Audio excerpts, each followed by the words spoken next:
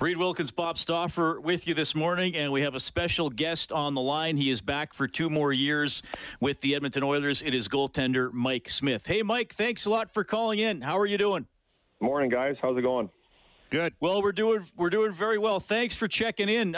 Before we dive into the new deal, I mean, we're talking about the draft. Can you take us back to 2001, going 161st overall to the Dallas Stars?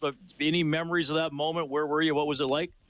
Yeah, I was sitting at my computer in Verona, Ontario, and saw Mike Smith come across the ticker that I got drafted to Dallas, and my initial thought was to run to my mom and dad and ask them if there was another Mike Smith in the draft. So obviously, pretty exciting time, and a day I'll never forget. And obviously, I didn't go to the draft because I wasn't sure I was going to be drafted or not. So it was a different experience for me than probably not for kids nowadays, because that's how it's going now. But nonetheless, it was an exciting time to be drafted in the NHL, and fortunate to be still playing. Mike, that draft was in Calgary. At the time, the owner of the Edmonton Oilers, the chairman of the board, was a guy named Cal Nichols. His son, Ken, was in my wedding party that year. And we flew to the draft in Ken's plane, and they turned us around at Red Deer. And so instead, we went to the bar and drank all afternoon. So it turned out to be a hell of a draft for me. And the next year, I'm going for sure. The next year was in Toronto in 2002. Ken Dryden was a senior executive. Joffrey Lupul and Jay Bomeister were out of Medicine Hat. And I know the dad's two entirely different guys. I think Craig still thinks he's a player. And trust me, he was quite the player, Mike, John's dad. And anyhow, bottom line here is Ken, we're sitting at the start of the draft, and Ken Dryden talked for 18 minutes. Here's all these guys ready to go in the first round of the draft, and Dryden's just going on and on and on, kind of like I just did in the segment right now. All right, let's cut to the chase here. In a meritocracy, which hockey is supposed to be, you're supposed to be rewarded for performance. You were a top 10 goaltender this year. Just give us your thoughts on doing a 2-year deal with the Oilers. And you know what? Good situation for you, but the Oilers also respecting the work that you did. Yeah, obviously. Feel very fortunate to continue my playing career in Edmonton, and I'm thrilled to be back. And obviously getting the 2-year deal was, was something that was kind of kicked around for a little while. And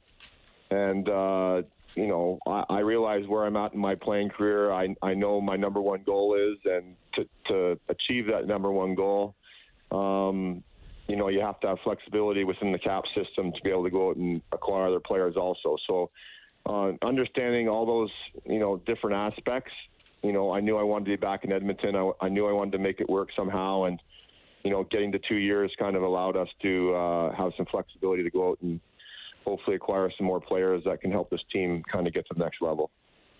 Mike, I know you referenced Adam Francilia a couple times during the past season. I got to have him on my show as well during the year, and he speaks very highly of your relationship. Can you talk a little bit about the impact he had on you, and are you back working with him at any point this offseason? Yeah, for sure I'm back with him. I think, things went fairly well last year, so I don't think you change stuff too much when you have success. So,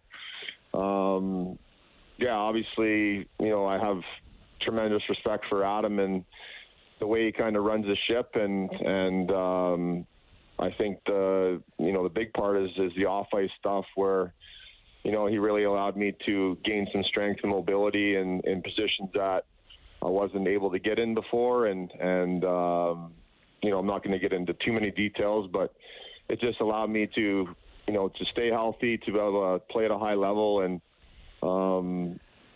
to be able to feel like I'm at a good spot mentally and physically in my career at this point. So, like I said, I have a lot of respect for Adam and the way he works and the shape he got me into this year, and that will continue moving forward. So I'm excited about that. Mike, as somebody who stopped working out at 22, can you maybe, Mike, speak? I can't tell stuff. You can't tell, eh? Well, maybe I'll surprise you if I ever actually get to see you guys again. I know you weren't that disappointed not to see Jacoby on the play this year. But with all seriousness, I mean, it really does come down to the off-season work, right, in terms of where you can go and how far you can extend your career these days. I mean, it's just a number in terms of age, really, when you make this sort of commitment physically to keep yourself at the top of your game. Yeah, for sure. And that's my belief, and that's been my belief all along, is I love to prove people wrong. I love to break the barriers of and I know I'm not there yet, but I just like to, I don't think that because you're an older player that you can't play at a high level, and that's been my belief all along. And if the big thing is for me is, and for a lot of players, is just your health and staying off the injury reserve and being healthy. And once you can kind of accomplish that and dodge any bullets as far as injuries, the rest of it kind of it makes it a lot easier. If you're battling with injuries, I think everyone knows it. Like, you're battling with injuries throughout the course of your career, it's difficult to kind of get back to feel like where you're with the team again. You're you're not trying to play at 60% and stuff like that. So I feel like I'm in a good place mentally and physically right now. Like I said, the big thing is to kind of maintain what I have and not try and make huge gains physically in the gym in the off season now, where that was a big part of my career early on and probably a big reason why I had some injuries early in my career. So I think the main part is I want to be healthy. I want to be healthy and working with Adam has, allowed me to do that. Obviously a freak injury to start the season last year, but after that, luckily I didn't have any major injuries throughout the course of the rest of the season. So that'll be my plan and my focus this year once again. And Mike, look, I know it's still a bit of time here before you're playing games, but I think I should ask you about a pretty significant addition to the roster from a couple of weeks ago. Duncan Keith is now an Edmonton Oiler. He's going to be one of the guys guarding the slot in front of you. How are you feeling about that addition? I mean, super excited to have an opportunity to play with Dunks, and